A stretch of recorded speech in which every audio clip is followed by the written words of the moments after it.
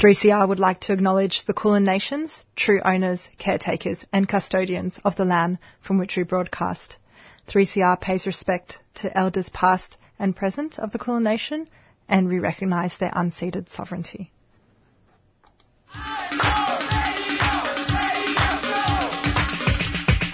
This is 3CR Breakfast. Oh, yeah. Alternative news, analysis and current affairs. Monday to Friday, 7am until 8:30am. Only double. Clap your hands.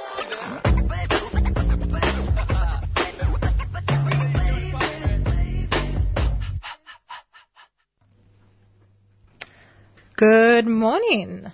Good morning, Carly. Good morning, Priya. Good morning. Listening to Thursday Breakfast. Well, I did that the wrong way around. Yeah, good morning. It is the 19th of November. Whoa. Oh my gosh, and it is 7:01 a.m. It is a beautiful, beautiful day. Going to be a sweaty one. Yeah, how are you both doing today? I'm excited. We've got a packed show. So packed. Yeah. So packed. 5 interviews back to back. So, Yeah. Should we just jump into the rundown? Yeah, I reckon. Yeah. So first up, you're going to hear a conversation that I have with Karen Wild. And Karen is currently based in South Australia, but her grandmother's country, Matu, is located in the Pilbara region of Western Australia. And Karen joins us on the show to talk about her newly published book, Where the Fruit Falls. After that, I'll speak to Libby Porter from Save Public Housing Collective. Professor Libby Porter is at the Center for Urban Research at RMIT University and is the convener for the Darebin Community Friends of Public Housing, which is a member of the Save Public Housing Collective. And we're going to discuss the Andrews government's recent announcement of investment in social housing and what this actually means. And then Adolf Mora will join us, and he's a human rights defender. And he will speak more about the situation in West Papua. Adolf came here by boat in 2006 and has been detained in Christmas Island for a bit and then granted temporary protection and came to Naarm since to continue the campaign for his people's struggle under Indonesian colonialism. And then we're going to be speaking with Fiona Foley. And Dr. Fiona Foley is from the Wandana clan of the Butchulla Nation. And she's completed her 4th film, titled Out of the Sea Like Cloud, in 2019. And her recent exhibitions include a 25-year photographic retrospective titled Who Are These Strangers and Where Are They Going? Dr. Fiona Foley is currently a lecturer at the Queensland College of Art, Griffith University, and she joins us on the show to speak about her new book, Biting the Clouds, A Butchulla Perspective on the Aboriginals' Protection and Restriction of Sale of Opium Act, 1897. And last Friday marked an end to the 29-year-old ceasefire between Morocco and the Polisario Front, the Western Sahara independence movement, after the Moroccan military opened fire on a blockade halting civic and commercial flux on the only road connecting West Africa to Western Sahara, Morocco and Europe. So joining us will be Kamal Fadel, who serves as the representative for the Polisario in Australia and New Zealand. And I think really relevant to those interviews with Kamal and Adolf is today you may be aware that the Brereton Report is going to be released. I believe a press conference is going to be held at around 9 a.m. But I would say keep an eye on the news. This is an investigation into the Australian Defence Forces, Special Forces, war crimes in Afghanistan. There's going to be some really important information there. And, if you are distressed by any of the information that you hear, I would say call Lifeline or Beyond Blue. Do we have those numbers? We'll just have a look for them and get them up for you. But, yeah, I'd say it's a really important thing to be aware of. You would have seen bits of news coming out in bits and pieces about, horrific war crimes that have happened, and we're really hoping that there will be some consequences out of this. And you'll hear some more from Adolf, I'm sure, about the relationship that the Australian Defence Force has with, training Indonesian police to, engage in human rights violations overseas. Carly? So the numbers for Lifeline are 131114 and for Beyond Blue 1300 22 4636. Thank you. All right, and now we'll go to the news. With myself this morning. So, the planned cut to welfare recipients on New Year's Day will plunge 190,000 Australians, including 50,000 children, below the official poverty line, according to new modelling.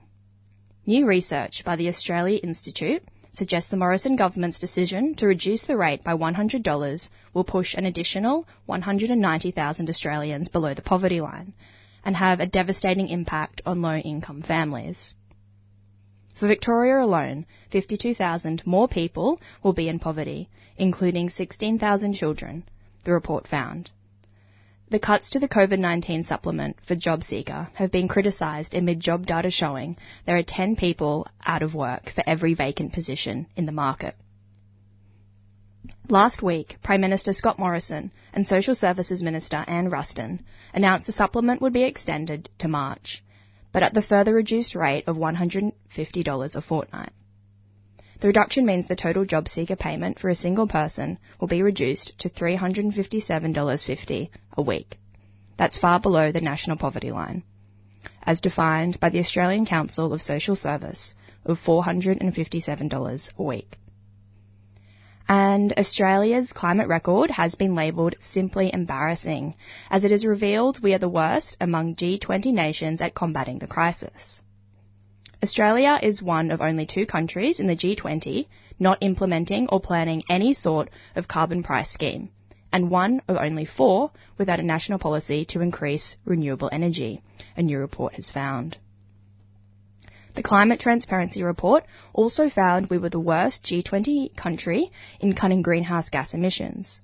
The report was released this week before weekend's virtual G20 summit and shows that Australia ranked in the bottom bracket in every climate policy area, considered except 1.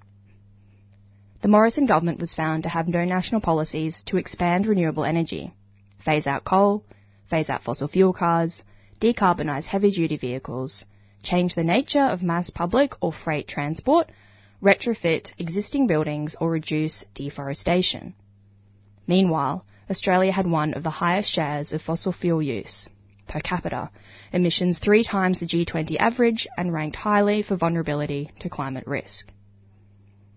And lastly, the findings of a long and secretive probe into allegations of war crimes amongst Australia's elite military unit, while they were in Afghanistan, will be made public today. The spotlight will be shone on the Australian Special Forces, revealing, at least in part, war crimes that were committed during multiple deployments to Afghanistan from 2006 to 2016. The revelations are expected to be sobering, among other things. The report is expected to detail bloodings, initiation games where junior soldiers were encouraged to execute innocent civilians. Another incident involves an Australian Special Forces soldier allegedly shooting an unarmed Afghan man, lying on his back with his hands up. The 2012 killing in Ugandan province was captured on another soldier's helmet camera and later broadcast on the ABC's Four Corners program. The report is a culmination of 4 years of investigation, launched by the Inspector General of the Australian Defence Force in 2016. A special investigator is to be appointed to examine criminal matters outlined in the report, to gather evidence and, where appropriate, refer briefs to the Commonwealth Director of Public Prosecutions. And that's all the news for the 19th of November.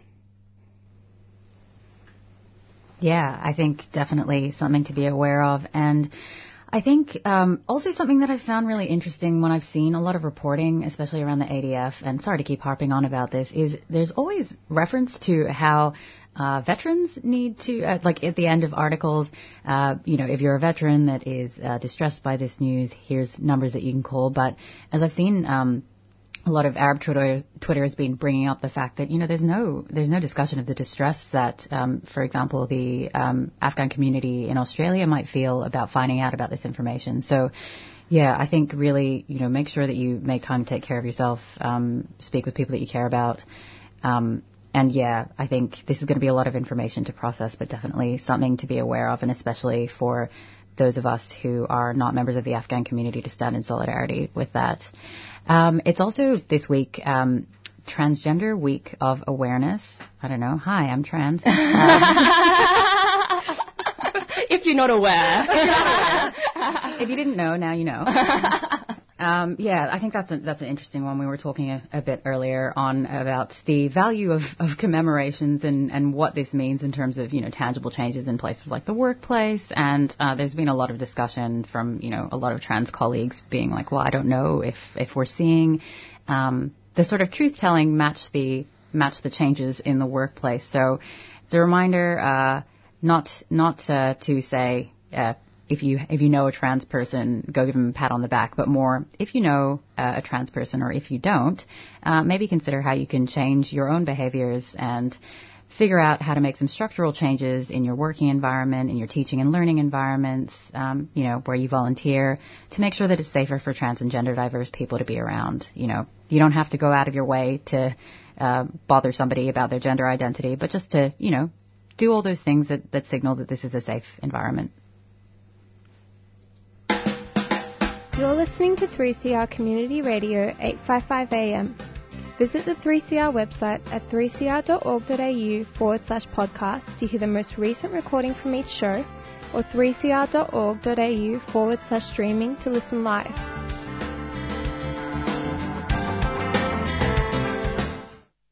Hi everyone, my name's Robbie Thorpe.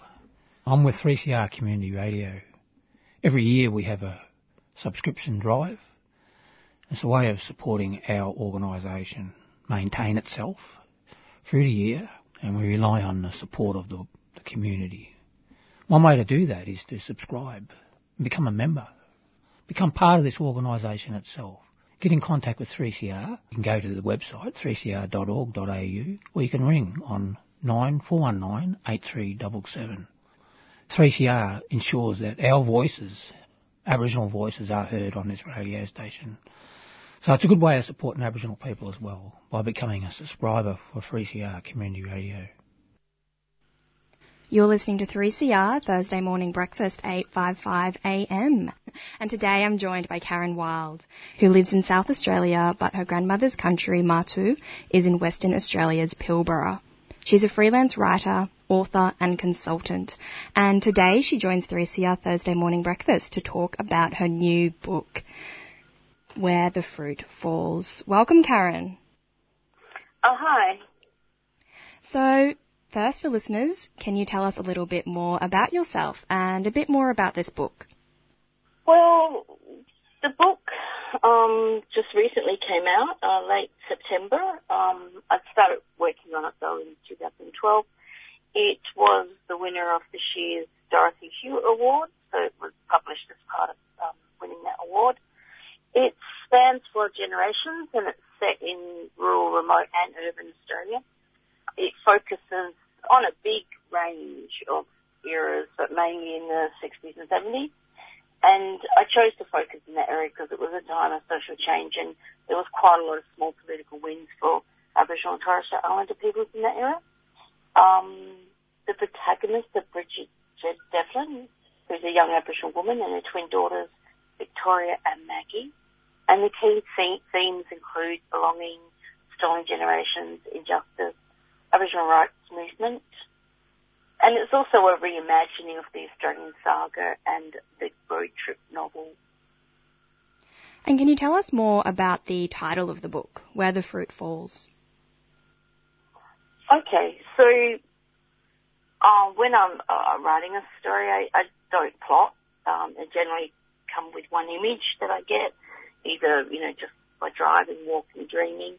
And then I wrap a story around it. In this instance, around about 2012, it was an era that I was doing a lot of paintings. I was painting at the same time as listening to Billie Holiday's song, Strange Fruit. And through that song, I started thinking about racism, violence and justice, which then became part of the painting. And I thought about, often Australians will know very much what happened in the civil rights movement and before that in America, but even less here. So I wanted to take some of the feelings in that song and then put them into an Australian context and highlight the settled colonialism and some of the violence here. Yeah, it's a retelling of history. Mm. And can you tell us a little bit more about that history that you really wanted to explore and reflect on in your book? Well, I pack a lot in there. Like, there's references to both World Wars. There's the post-World War II, World War I pandemic. There's atomic testing, the moonwalk, civil rights movement, the land rights movement here, referendum, and the gaining of the vote. So there's a lot in there, a lot of history in there, but the history isn't the focus, like the history is in the background, and the themes come out through this woman and her daughter's journey through Australia and the people they meet and the things that happen to them along the way. Yeah. And, as you mentioned, it is such an incredible story, and Bridget and her twin daughters, Maggie and Victoria, they just meet so many different people and they share a lot of stories. And I can see the ways in which you do try and interweave their stories, the stories that a lot of First Nations peoples, have and want to express, as well as stories of migrant settlers. Can you talk a little bit more about maybe the connection and the friendship between Bethel, who was one of your characters in the book, who migrated to so-called Australia, and the main character in this book, Bridget? And that part of the book, it's probably the first time Bridget has stopped moving and has settled down for a while and formed relationships with people that aren't mobs. So it's a different conversation that happens at that part. I think Bethel takes on a motherly role to Bridget, and she's like an older aunt to Bridget's daughters. So I mean, they easily get welcomed into that household. And I think Bridget and Bethel's connections are probably based on an understanding that they both have paths that they hold close and they don't necessarily readily share, even though they start sharing a bit. And I think, silence can be healing sometimes. Sometimes we're not ready to share things or we haven't met the right people to share things with. So I see that between those two. I actually think the stronger relationship in that part of the story is between Bridget and Oma, who's Bethel's partner, and they both were part of the diaspora after World War II. And I think, he really respects Bridget's silence, but he also gently encourages her to come out of the shell, just like he did when he first met Bethel. So he has this really gentle way about him of pushing, but also, all the respect. Yeah. And, there's other countless themes and topics that you also explore throughout the book. And one of the most prominent ones for me when I was reading the book was around just the absolute racist history of Australia that's also continuing, and the continual dispossession of land and culture for Aboriginal people. Can you talk about some of the aspects of racism that you wanted to convey in your story? Well, I think in the story we have all the examples of systemic racism that are fairly much linked to different policy eras in Australia, such as assimilation, segregation, and then stolen generation plays a large role in that, and that's something that keeps Bridget on the road and keeps her very protective of her daughters and stops her really from connecting, even though she wasn't stolen. Her story is different, but there's always that in the background. There's always that threat in the background that someone wants to hold power over her or her daughters when they're older. Teenagers that the state or the church will come in and get them on the basis that they're mixed heritage. And so I wanted to show one of the many stories of stolen generations through that. Like, there are other kids and characters throughout the book whose family did have stolen generation histories in their family, and the fractures that they they caused, whether that's getting into the incarceration system or just being wandering because they've got no connection that they've been able to find yet. So there's a lot of characters in there like that. But I wanted to show too that it wasn't because of anything that parents or the children did. It was,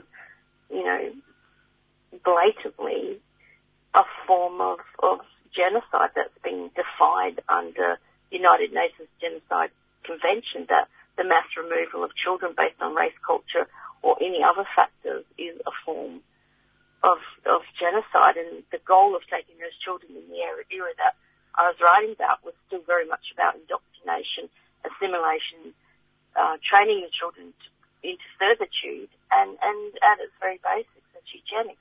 And of course, we've still got being removed, but the government interventions that cause these disruptions are coming from a different place, still racial based, but a different place. So there was all those sort of things there, but there's also the microaggressions that are in there, the more subtle forms of racism, because it's not all about the big systemic racism. So there's a lot of characters in there where just these little microaggressions they do, and they do tend to be white women characters, have drastically changed Bridget or her daughter's life path and cause a lot of damage just from really small microaggressions. So I wanted to sort of highlight that a little bit more too. Yeah, and I think that is something that we still see, because it's not just, the police or the state surveilling and policing people. It's also, as we've seen throughout COVID, it's, well-meaning white people in our communities and in our neighbourhoods that won't hesitate to ever contact the police or child protection services if they see an argument or, see some conflict arising. So I think that's, those are some really important parts of the book where Bridget and her family are, just trying to catch a bus to the next town, but it's some other people that are on the bus that have a qualm with her and her children. But that's still the era where segregation was still very much the go. So it's entirely different. Of course there's issues now, but those issues there were different. I can even remember in the early 80s, segregated bars, segregated hotels, would have to drink in the tiny little side room of a hotel and not go into the main card. And I think it was about 7 years ago, I went back to one of those hotels and this elder was opening up the front door and it's like, come on, let's come and have a drink. It's like, what are you doing? And it just blew me away that we were walking in the front door and not this little side door. Totally different era. Yeah. It's not all about these difficult things that happen. I didn't want that to be the focus. And what you probably notice is that I really didn't use, gratuitous violence towards Aboriginal women. I didn't want to do any trauma like that.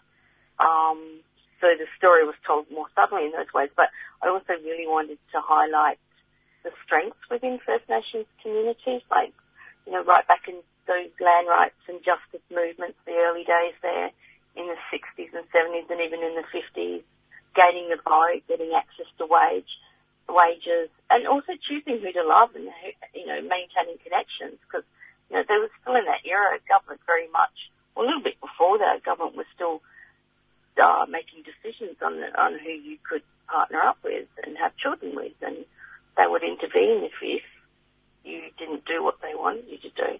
But I wanted to show tenderness as well, and that intergenerational trauma that's caused by colonisation is healed through community identity and belonging. So I didn't want it just to be a sad story at all. I wanted joy and strength and tenderness in there. Absolutely.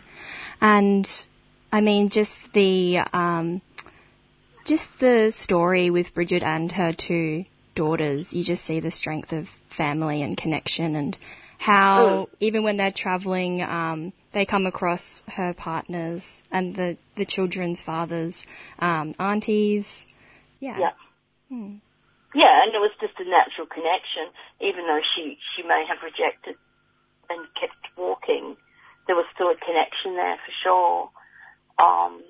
And also I wanted to sort of like show the diversity of mob. Like, I mean, as you notice the twins didn't look the same, and so a lot of that was how do they internalize that difference, but also how the world treats them differently too, based on colorism. Yeah, very important discussions to still be had today about that. And well, I think those discussions are really, really stepping up now, like in a way that they haven't been had in the past, and that's being led by a lot of young ones. But they're important discussions to have. And lastly, Karen, where can our listeners purchase this book and also find out a bit more about your writing? Well, it should be in most bookshops now. If it's not, ask. You can buy directly from the publisher, which is University of Western Australia Publishing. And with ebooks, I really recommend that people buy ebooks direct from the publisher, which is really rare. Publishers don't usually offer that because there's a lot more of ethical choice. I would rather no money goes to trillionaires like, Amazon that don't have good social, economical, environmental, reputation. So buy ebooks direct from the publisher. Yeah, absolutely. Well, thank you so much, Karen, for joining us on 3CR Thursday Morning Breakfast. Well, thanks for having me. You're listening to 3CR Thursday Morning Breakfast, 8:55 a.m. And just then you heard a conversation that I had with Karen Wild about her newly published book, Where the Fruit Falls. You're listening to 3CR Community Radio, 855 AM. Visit the 3CR website at 3cr.org.au/podcast to hear the most recent recording from each show, or 3cr.org.au/streaming to listen live.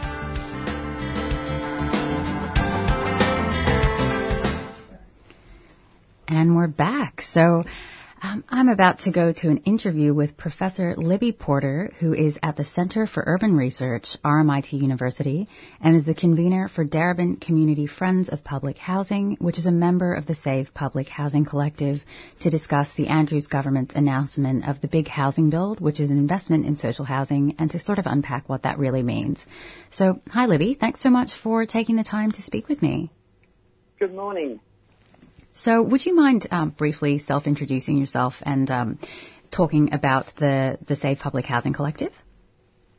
Sure. The collective is a group of organisations and people that are passionate about the importance of public housing for a just and fair housing system. Many of our group are public housing tenants themselves, and it includes a lot of activists who've been involved in the public housing space for a very long time, asking for greater investment and cherishing, really, of public housing as a really important part of a fair housing system. My own role is more really as a researcher in the space of housing and land justice, and I work, as you said, at the Centre for Urban Research at RMIT, and I teach at the university as well. Wonderful, thank you. So, for people that aren't aware of the Andrews government's announcement for the Big Housing Bill, what is the Big Housing Bill? What does it promise? And what does, social housing really mean in that context? Yeah, Great question. So it promises. It looks like it promises quite a lot. So if we look at the document that the government has released, it's saying it's promising over 12,000 new homes, which would be broken up into about 9,300 would be social housing homes and 2,900 under the, in inverted commas, affordable category, with an investment of about $5.3 billion. And that covers a range of different things, including new homes on public land, some spot purchases by government of existing private dwellings, a lot more money channelled through what's called the Social Housing Growth Fund, and a set of partnerships on government land to deliver social housing as well. There's also refurbishment of existing social housing properties and a whole new government agency called Homes Victoria. So that's what the glossy brochure tells us. To unpack that a little bit, if that's of interest to you and your listeners, yeah, definitely. It's really important to understand kind of what's going on underneath all that, because it sounds marvellous, and of course we want to welcome investment in social housing and welcome the recognition that housing in Victoria is a huge issue for many people who are experiencing housing stress, who are experiencing homelessness, who are in situations that just aren't sustainable for their lives. They can't live their lives properly because they aren't adequately housed, basically. So it's great to have recognition of this, but there are some problems. So one of the key problems is that all of the newly built social housing, all 9,300 dwellings that are in this announcement, will be in community housing and not in public housing. And we can unpack a little bit more what the difference is in a moment. But the other thing perhaps to note is that a lot of the places where the new housing will be built, particularly on what government's calling its fast start sites, are all public land, but are actually all formerly public housing land. They are all sites where public housing has been or is currently being demolished to make way for community housing. So they were already places where there was public housing, and of course there's a little bit of tricky accounting going on here where none of the loss of those dwellings is actually being counted as part of the kind of overall package. So it's been kind of hidden underneath this larger announcement, if that makes sense. Yeah, definitely. And I think there are some really important concerns in there around, you know, the sort of loss of existing public housing stock that we've seen over the past decades, and the fact that, you know, the transition here from public housing or secure public housing to increased investment in community housing marks also a sort of shift towards, you know, privatization and the third sector encroachment on, you know, the availability of, you know, what should be a social good, public housing. So it would be, it'd be really great to unpack some of that difference between community and public housing, because I'm aware that there are differences, you know, in the nature of ownership, in the nature of the amount that's paid by tenants. So Exactly right. So there's it is really important to distinguish between community housing and public housing. And what often happens, and it has exactly happened in this announcement, is that they get kind of wrapped up together under this term social housing, which is a term that's widely used, particularly, you know, myself as a housing researcher, we use this term all the time, particularly when we're talking, you know, more globally, because you want to capture all of the sort of, if you like, non-market forms of housing, and we do that by using the term social housing. But in the way that it's being used at the moment in our, I guess, public conversations in Victoria and Australia about the importance of non-market forms of housing, it gets a little bit slippery, because what's actually happening is it's hiding a privatisation of public housing. So using that term social housing is tending to sort of obscure this, as you say, quite aggressive move towards community housing away from public housing. So there are some very important differences in the rights and conditions of public housing tenants compared with community housing tenants. The first important difference is that public housing rents are capped at 25% of a household's income, and in community housing, if you're a tenant in community housing, that's capped at 30% of your income. Maybe to someone who's on a good income and is securely housed, that doesn't sound very much. but actually 30% of housing income spent on your housing is where housing stress begins. So the people who are paying 30% of their income in community housing tenancies are already in housing stress. And so that seems to be the antithesis of what a proper and well thought through social housing system does, which is to support people to not be in housing stress. The other important thing is that community housing organisations don't operate under the same policies and performance standards as the department, right? And so even though we're drawing from the same combined Victoria Housing Register, they're not governed by the same kinds of sort of policy standards, effectively. And there's been some really good work done. So shout out here to colleagues at the Inner Melbourne Legal Centre who've been doing some really important work around these differences and how that works really on the ground. It's hard to see, but you have to kind of get inside some specific cases to understand where these really important differences in rights actually exist. So, for example, the community housing sector isn't as obviously governed or answerable to the Victorian Charter of Human Rights as the DHHS is. And it is much harder to find community housing organisation policies and procedures where they are able to be found. They're often vague and cursory. They contain much fewer rights, protections for tenants.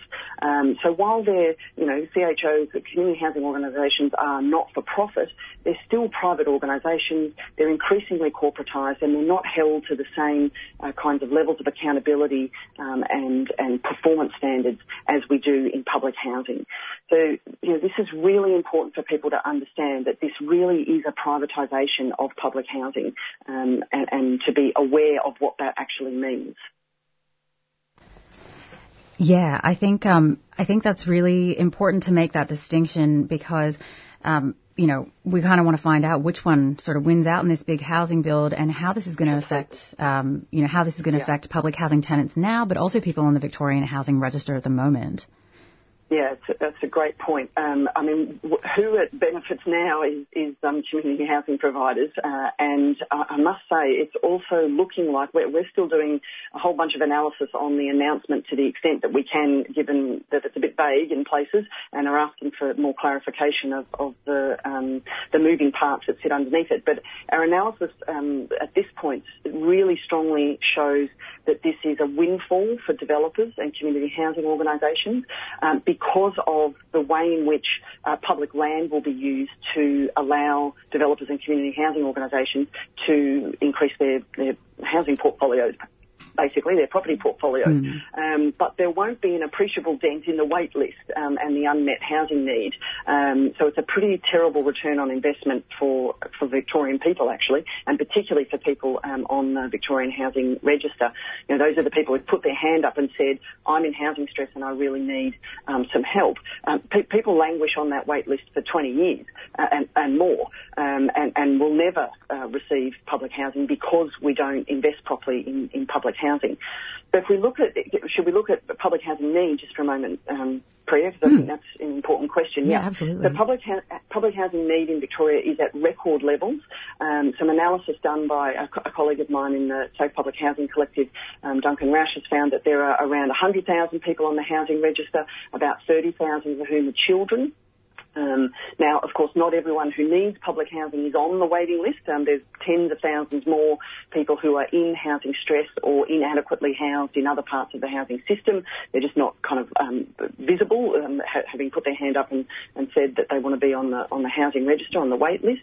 So if you think about it, the big housing build is promising 9,300 homes for 100,000 people on the housing register. Now, we don't know things like bedroom configurations and size of dwellings, but we can make some assumptions. We think that might house around 23,000 people, so it's not quite a quarter of the people on the waiting list. But it will actually be less than that because community housing organisations aren't required to allocate all of their properties to people on the wait list. So actually, the accommodation being provided in this $5.3 billion worth of investment will be quite small in terms of its impact on the people who are expressing really serious housing need right at this moment. So it's really concerning that it is not delivering really what it says. Yeah, definitely. And I know that there's also, concerns around the sort of density of housing as well. The demolition of public housing, which, can house larger families, and the transition towards 1 and 2 bedroom places as well, which is obviously going to affect certain types of communities hardest. So thinking about public housing demographics and this aggressive shift towards community housing and privatization, how do you think this is going to affect particular communities differentially, and also what do you see for the future?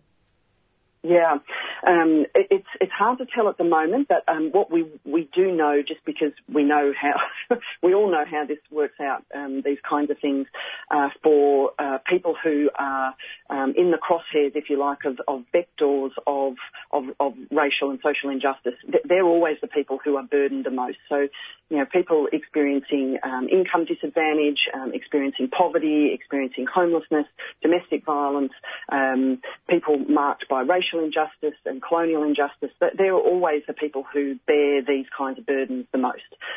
So I think it's reasonable to say that we can assume that those are the people who are going to be disadvantaged the most by a system that isn't actually supporting appropriate and adequate housing solutions to a major problem. As you say, things like bedroom sizes or bedroom numbers in dwellings really, really matters, and we've seen this in the Public Housing Renewal Program with the replacement of really good, 3 and 4 bedroom homes with 1 and 2 bedroom homes that just don't suit the large numbers of people who are on the waiting list with perhaps complex family needs, or just lots of kids, or lots of people needing to move in and out in different kinds of family arrangements. Makes all these assumptions about kind of what a proper family looks like, or what a proper household looks like, that doesn't at all really relate to the realities of what people actually need, and can be deeply unjust in those contexts. So it's really concerning that those people won't be properly supported, and that we will in fact lose a huge amount of really good public housing that just needed some refurbishment and some love and attention to a privatised model of smaller, more dense sort of apartment type situations that won't be suitable for a whole range of people currently expressing their housing need. Yeah. So I think that's a really terrible outcome. As I say, it's a really poor investment that Victoria is receiving from this. Yeah, and I mean, I think this leads me to my final question, which is, how can we push for more public housing investment? How can we sort of try and hold this big build accountable? And where can people find out a bit more about the Safe Public Housing Collective? Yeah, great. Everyone should get interested in public housing. I think because we have such a small percentage in Victoria and indeed in Australia of public housing as a part of the sort of, I hate using the term housing system, but that's what it is, I suppose. As part of our housing stock, it's a tiny, tiny percentage. Currently around 3%, or just less than 3%, the actual percentage of public housing in Victoria's housing stock. And I think for the vast majority of Victorians, we forget how important public housing is to a fair and just housing system. If you like, it's the commitment we make to each other in a society that to be securely and safely housed is a right. It's not a wealth creation activity. It's not a commodity. It is each of our rights to have that we can be safely and securely housed. And it's our statement to each other that we really believe in that, and that's a value that we hold really importantly. So if listeners out there, if that's your value system, that you don't want to see people affected by housing injustice in this way, then please do get involved.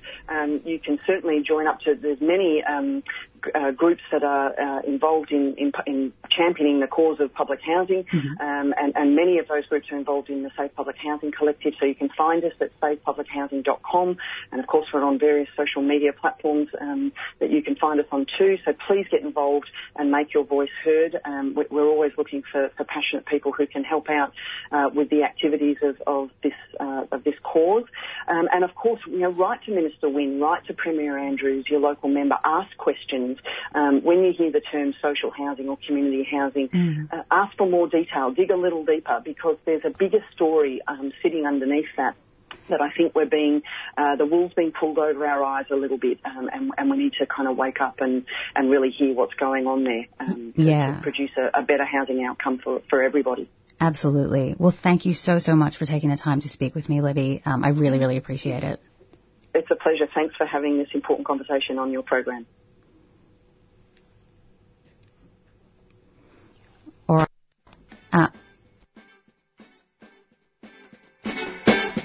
How much we got left of the leftovers? How much of the rent can I spend? See, my money's gone before I got it.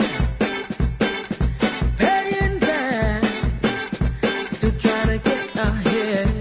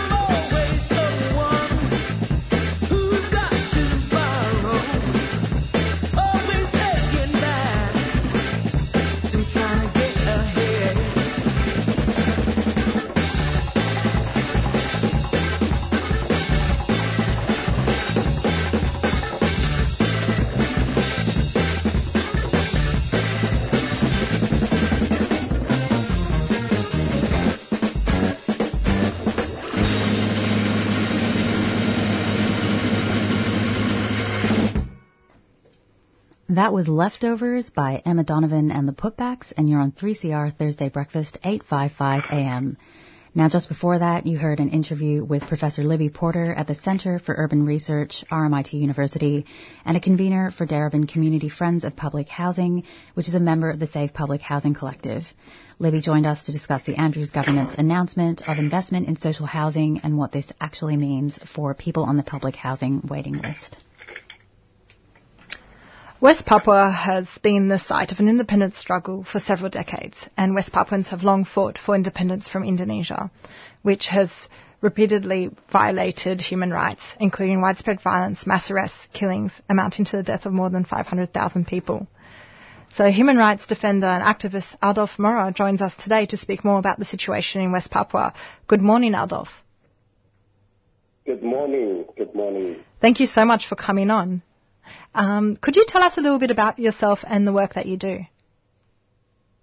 Yes, my name is Adolf Mora again. I'm an activist from West Papua, and I did come across with a group of 43 people on the boat in 2006. I was a student at the university and with the country. I couldn't stay and study at the university. And just because me and friends, we did a lot of rally, very much criticized governments for the social justice and human rights in West Papua. From there, I was scared because of the Indonesian intelligence military not happy and looking for us at the boarding house. Did my way to come to Australia. And so 3 weeks ago, Indonesian troops opened fire on a group of students in West Papua. And on Monday, you organised a protest outside the AFP offices in Melbourne or Naarm. Can you give us a bit of an overview of what is going on in West Papua at the moment? Yes, exactly right. Incidents and silent genocide things still happen from day one since the Indonesian government take place in West Papua since 1962, even until today. The Dutch were colony West Papua for a bit, and when the Dutch left, Indonesia took over, and there was an agreement in between America, Indonesia, and Dutch, and also West Papua itself. West Papua should get the independence in 20 years. The Indonesians should help us to structure, build the nations in 20 years. And since then, they recover a lot of resource. And I think that's really make them interest. It's been almost 70 years now we've been occupation by Indonesia. And so being activists back home to see the reality, it's not right. That doesn't fit in environment for people's lives very much for their safe. But in the island in West Papua, it's a safe place, paradise. There's a lot of issues with the human violation, especially when the Indonesian government remaining in West Papua. They done a lot of problems back in West Papua, especially silent genocide, and also, for instance, Indonesia used the military power very much. And the last 3 weeks, and even until yesterday, we still heard the incident happening with Papua. But also, Monday we did first ever rally after the lockdown in Melbourne, especially. We did at the front of AP. Our attention to AP is so far AP has working closely with Indonesian police, especially Detachment 88 Special Force and BRIMOB in West Papua.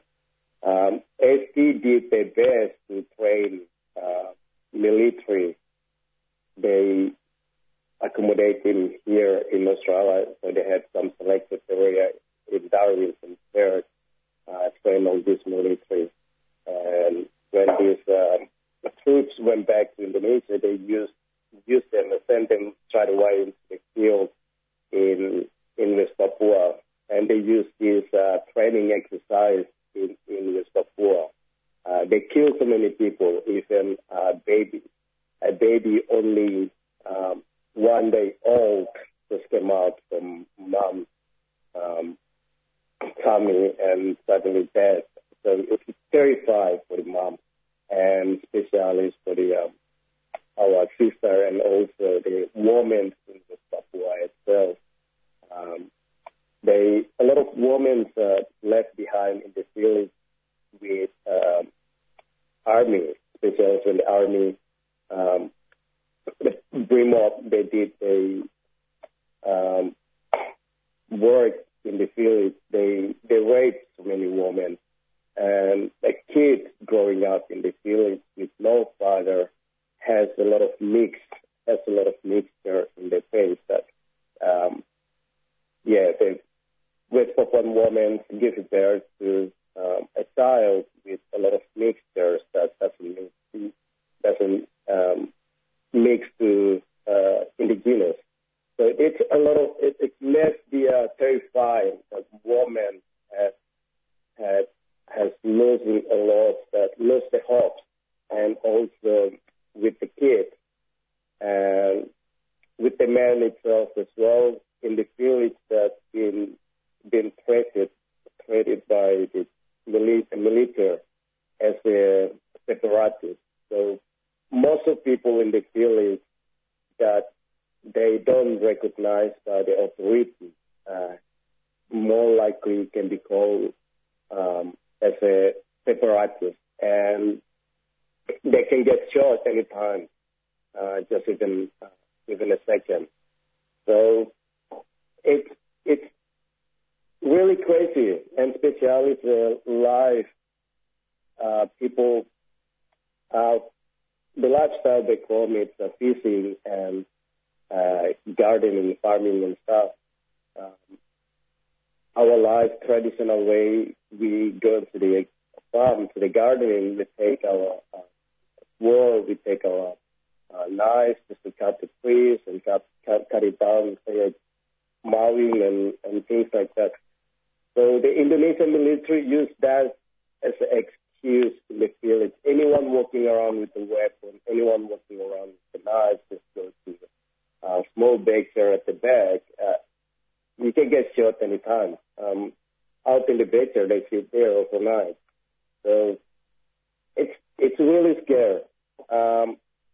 People looking at the West Papua, and they only think in capital city, some of the bigger town, people think it's safe, but it's not.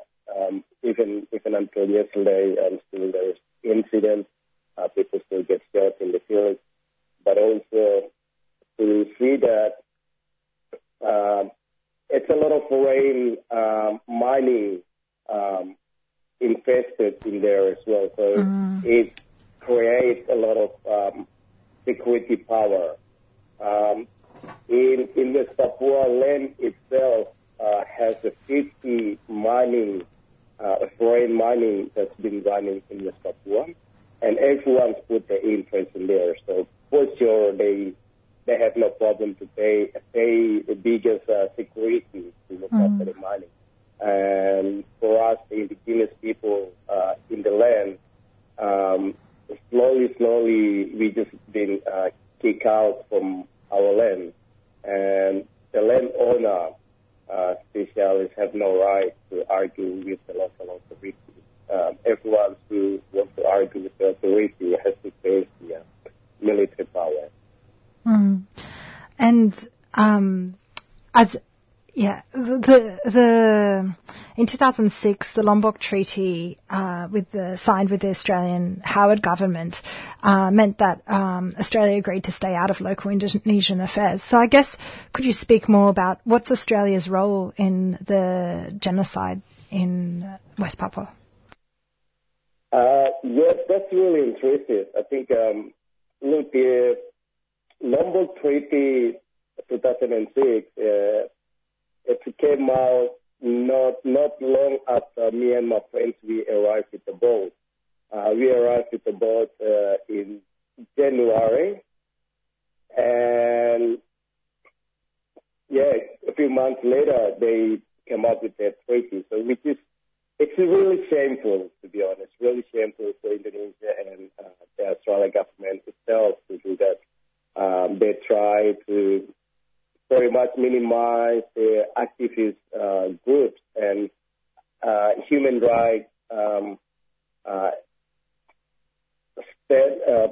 supporter in West Papua. Especially, the Lombok Treaty has minimized a lot of things for us that they think they can control and reduce the impact that we're going to bring it out from West Papua. So with the Australian role in Lombok Treaty, I think it's a shame that Australia itself support the Indonesia to continue respect Indonesia's sovereignty against West Papua, but also think the Australia government don't understand here in Australia the indigenous asking the same things and they don't do that. This is ridiculous. It's a shame on our government to support the human rights violation in West Papua, because they continue allowing AFP to work closely with Indonesia, not in border security that they're looking into it. Behind that, they looking to protect a lot of foreign mining in West Papua. That's what one of the effects we see came out from Lombok Treaty. Just to be honest, with Lombok Treaty, it's just create another way and worse. It's worse in West Papua that international cannot intervene in Indonesia for West Papua human rights. For example, with the human rights organizations trying to step in there with the journalists, a group of journalists as well, they cannot do that because this is really great deal that Australia helped Indonesia for Lombok Treaty and has minimized our work very much to tell the world. But through the Lombok Treaty has given us a lot of strength that we're not going to be let it down, but this is really challenge us to make us standing strong, fight for the human rights in West Papua and especially in Indonesia all across. And don't forget, the system in Indonesia is running by military power and also almost similar to every powerful nation, especially like in America and some of the European countries that have been run by military. Yeah. So behind them as well, CIA is working. I don't think I should tell all this, but it's behind them. It's the power of the capitalism. And yes. Exactly. And Adolf, I'm so sorry, but we're running out of time. But could you quickly, so for listeners who want to find out more, support West Papua, how can they do so? Yes, that's a great thing. We have West Papua Facebook campaign page. You can come up there and introduce yourself if you want to get involved. And we should have some projects running that we need a lot of people to be involved, but also with your local politicians, your local council. Please do write the letters to them to watch the human rights over in West Papua. Great. Adolf, thank you so much for joining us today. Thank you so much. That was Adolf Murrow, who is a human rights advocate for West Papua. You're listening to 3CR Community Radio 855 AM. Visit the 3CR website at 3cr.org.au/podcast to hear the most recent recording from each show, or 3cr.org.au/streaming to listen live.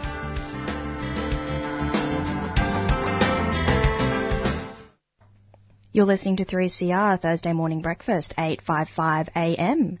And up next, we're joined by Dr. Fiona Foley. Dr. Fiona Foley is from the Wandana clan of the Butchulla Nation. She completed her fourth film, titled Out of the Sea Like Cloud, in 2019. Her recent exhibitions include a 25-year photographic retrospective titled Who Are These Strangers and Where Are They Going? Dr. Fiona Foley is currently a lecturer at the Queensland College of Art, Griffith University, and she joins us on the show to speak about her new book, Biting the Clouds, a Butchulla perspective on the Aboriginals' Protection and Restriction of the Sale of Opium Act, 1897. Welcome, Dr. Fiona Foley. Thank you for joining us on 3CR. Thank you for having me on the show. So your work, especially your artwork, has centred around the Aboriginals Protection and Restriction of Sale of Opium Act, 1897, for over a decade. What has publishing this book meant to you? Publishing the book means that I can reach a much wider audience outside of making, public art or having exhibitions. So it means that, people can understand this history more in a chronological order than through a visual sensory space that they might inhabit through going to a gallery or a library where a public art commission is. And I mean, like your work in the State Library in Queensland, just like I remember walking into the State Library and then seeing your artwork that was black opium.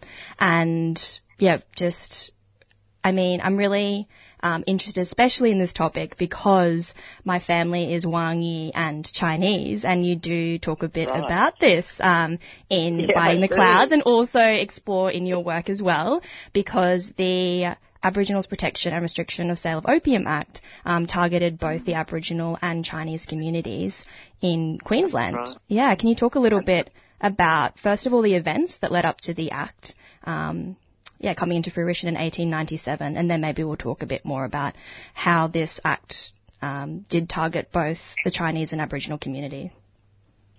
Well, most people in Australia today, and particularly Queenslanders, wouldn't know for a start, I think, that opium was legal in the state of Queensland, and that the legislation that was introduced in 1897 made smoking opium illegal.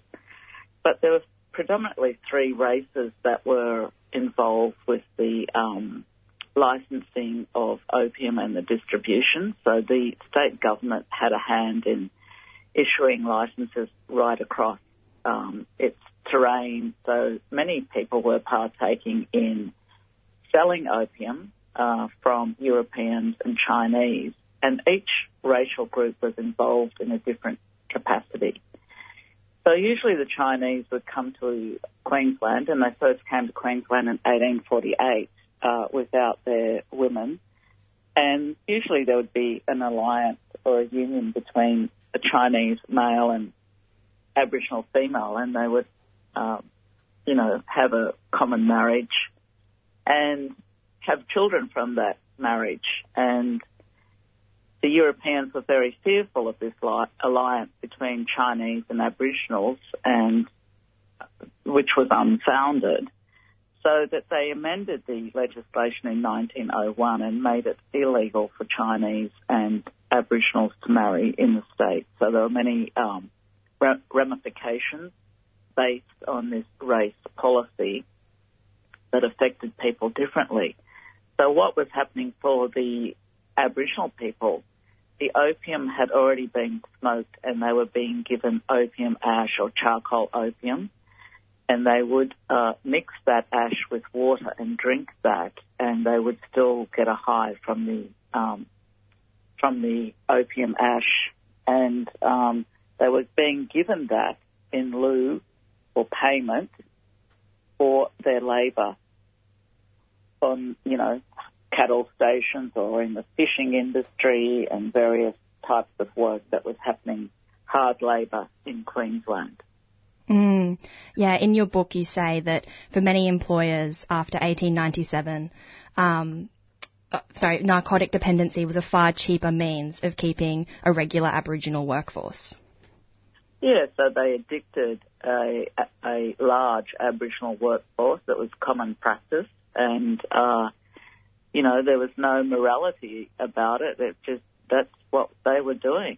And so the legislation came in because Archibald Meston was agitating the state government for a period of 10 years. There were a lot of Aboriginal deaths.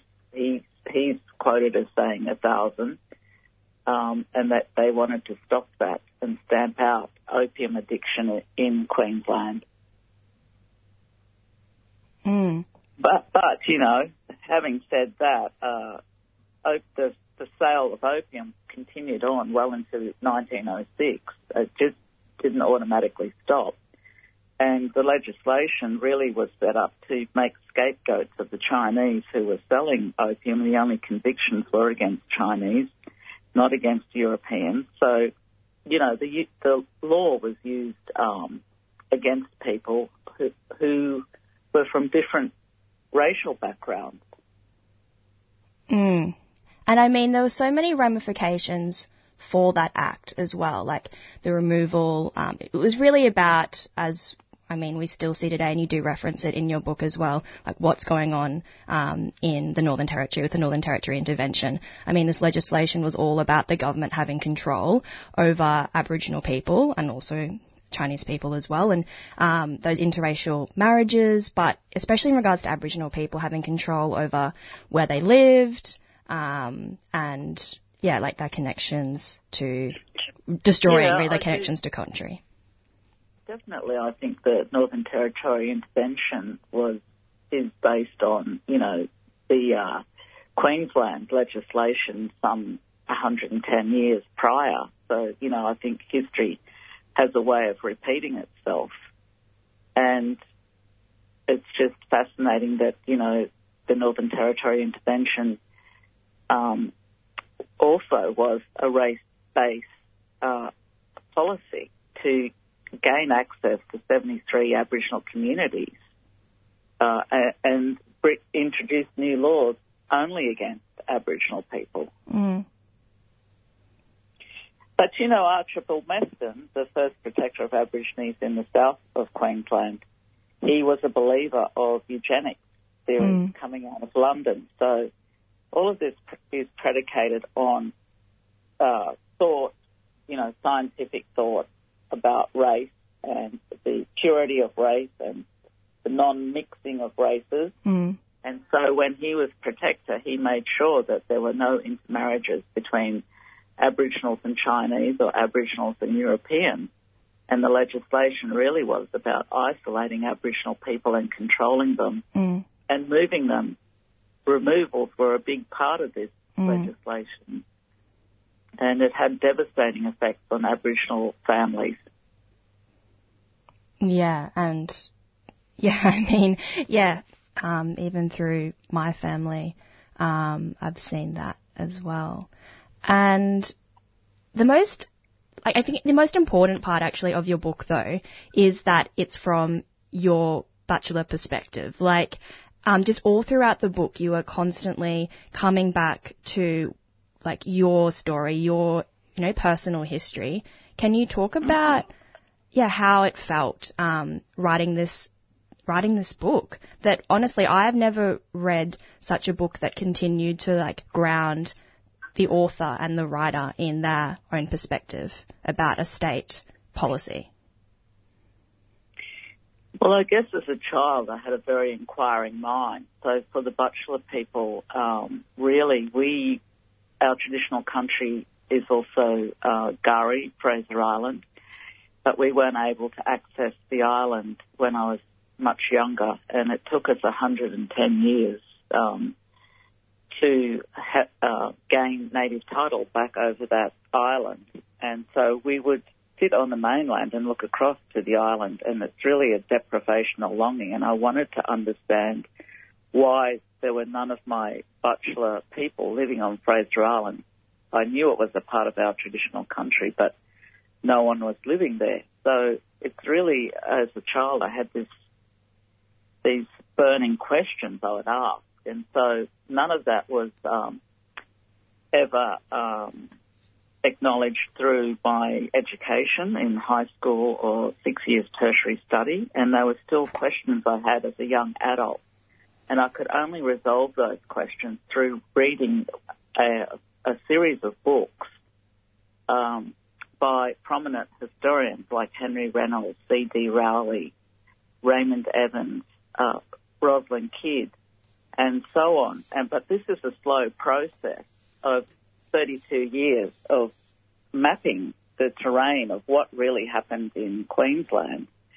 So none of this was ever taught to me in an education environment, so largely I'm self-taught.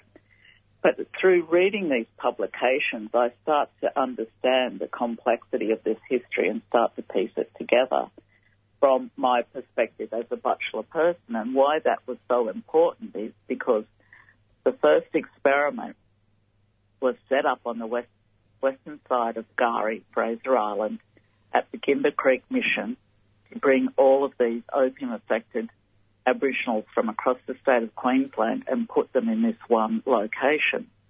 So they ended up bringing about 19 different language groups across to the island, plus the Butchulla people.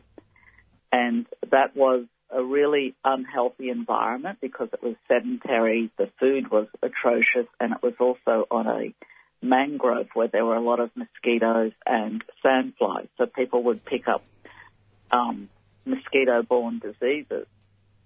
So what's fascinating for me is that none of this is taught in our education system, and it was really important to write this history and also have it published so that other Queenslanders would understand what really went on in the state of Queensland. Instead of being so ignorant, they can start now to be informed in a very condensed way just through reading one publication instead of having to read many publications.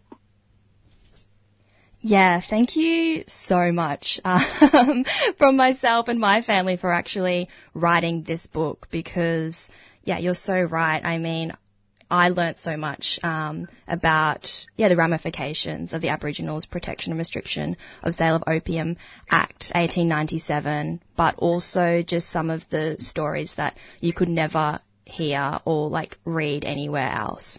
This is such important work. And on that note, where can listeners buy this book? They can go to the University of Queensland Press website, and it's readily available there, and they just have to click on the button Biting the Clouds, and then it will be sent to them in the post. Too easy. Perfect. Well, thank you, Dr. Fiona Foley, for joining us this morning to speak about your incredible book, Biting the Clouds. Thank you very much. And just then we had a conversation with Fiona Foley talking about her book, Biting the Clouds, a Butchulla Perspective on the Aboriginals' Protection and Restriction of the Sale of Opium Act, 1897. And we'll go straight into our next interview. So after 3 weeks of peaceful protests blockading the only road passage connecting West Africa to Western Sahara, Morocco and Europe, last Friday the Moroccan army crossed the dividing wall, the berm, and launched a campaign in what it said was an effort to secure the Guingarat border post and ensure the resumption of civil and commercial traffic. This was an end to the 29-year-old ceasefire between Morocco and the Polisario Front, the region's independence body and movement. And joining us today is Kamal Fadel, who serves as the representative for the Polisario in Australia and New Zealand. Good morning, Kamal, and thank you for joining us. Good morning.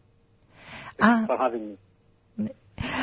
Could you provide, I guess before we talk more about what's currently happening, could you provide a broader historical, geographical, I think is important as well, and political and economic context for Western Sahara?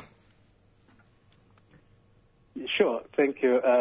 Western Sahara is in northwest Africa, south of Morocco, north of Mauritania, on the Atlantic coast, just opposite the Canary Islands. It's a large territory, the size of Great Britain. It's very rich in mineral resources and in fisheries. It was a Spanish colony from 1884 until 1975, when Spain was forced by the indigenous people of Western Sahara to relinquish its colonialist claim over Western Sahara and leave the territory, as did so many other European nations in Africa. But instead of doing the right thing and conducting the decolonization process in accordance with United Nations and international law, it handed the territory over to Morocco and Mauritania. It divided it one half for Morocco and one half for Mauritania, and Spain kept some economic interests in the phosphate mines and in the fisheries. Of course, this was against the wishes and aspirations of the people of West Sahara, who had, in years earlier, set up a movement, a liberation movement called the Polisario, to demand their independence. And they found themselves, facing a new invasion, a new colonialism from the neighboring countries, and they had to defend themselves. So war continued until 1991, for 16 years, from 1975 until 1991, against Morocco and Mauritania, which, in fact, in 1979 had signed a peace treaty with the Polisario and recognized the Sahrawi Republic, and withdrew from the part it occupied. But Morocco moved in and took that part too. So the United Nations managed to bring the parties together and agree to a settlement plan in 1989-90, which provided for a referendum of self-determination that was going to be held in 1992. And it sent a mission to the territory called MINURSO. But soon we realized that Morocco's acceptance of the ceasefire and the settlement plan was not with goodwill, and it wanted just to have the ceasefire and not go ahead towards the referendum.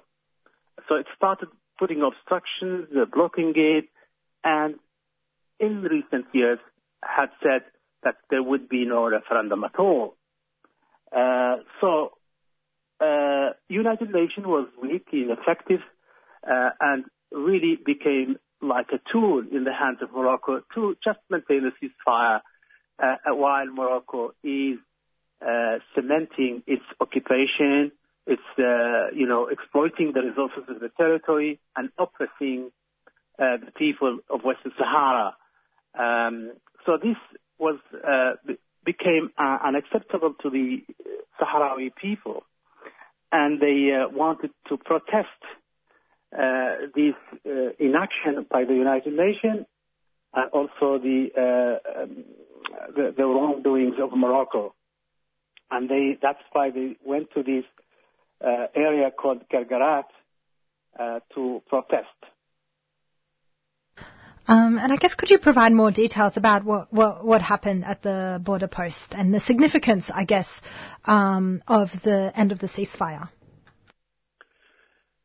Sure. Let me just clarify that when we signed the peace, the ceasefire in 1991, there was another agreement signed between the Polisario and Morocco under the United Nations auspices called Military Agreement Number 1, which was signed in 1997, which detailed how the troops of both parties should, move and where they be and what equipment they can use, or what constructions or reparations or renovation of buildings and roads and all of that. So this crossing of Guerguerat, which between the border of Western Sahara and Mauritania, was not in existence at that time.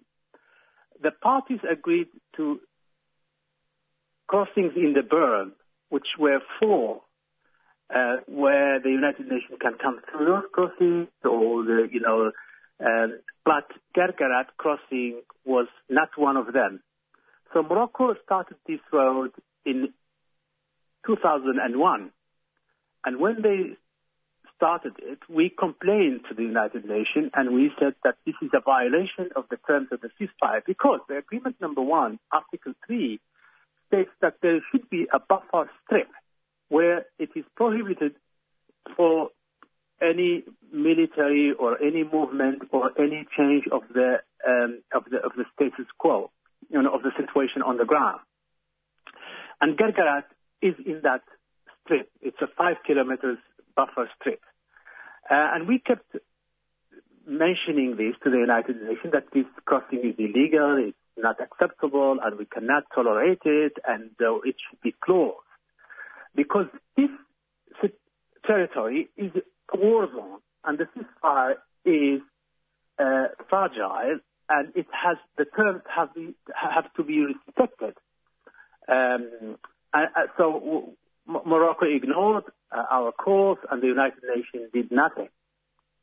And we also noticed that this road is being used to further by Morocco to, as I said earlier, cement its occupation and its presence in the territory, and send not only goods but drugs, and it is used by illegal immigration, trafficking of people, and it's also sending goods and equipment to countries in West Africa for Morocco to influence them politically, and it was really a clear violation of the terms of the ceasefire. And the Sahrawi people said, we cannot tolerate this anymore.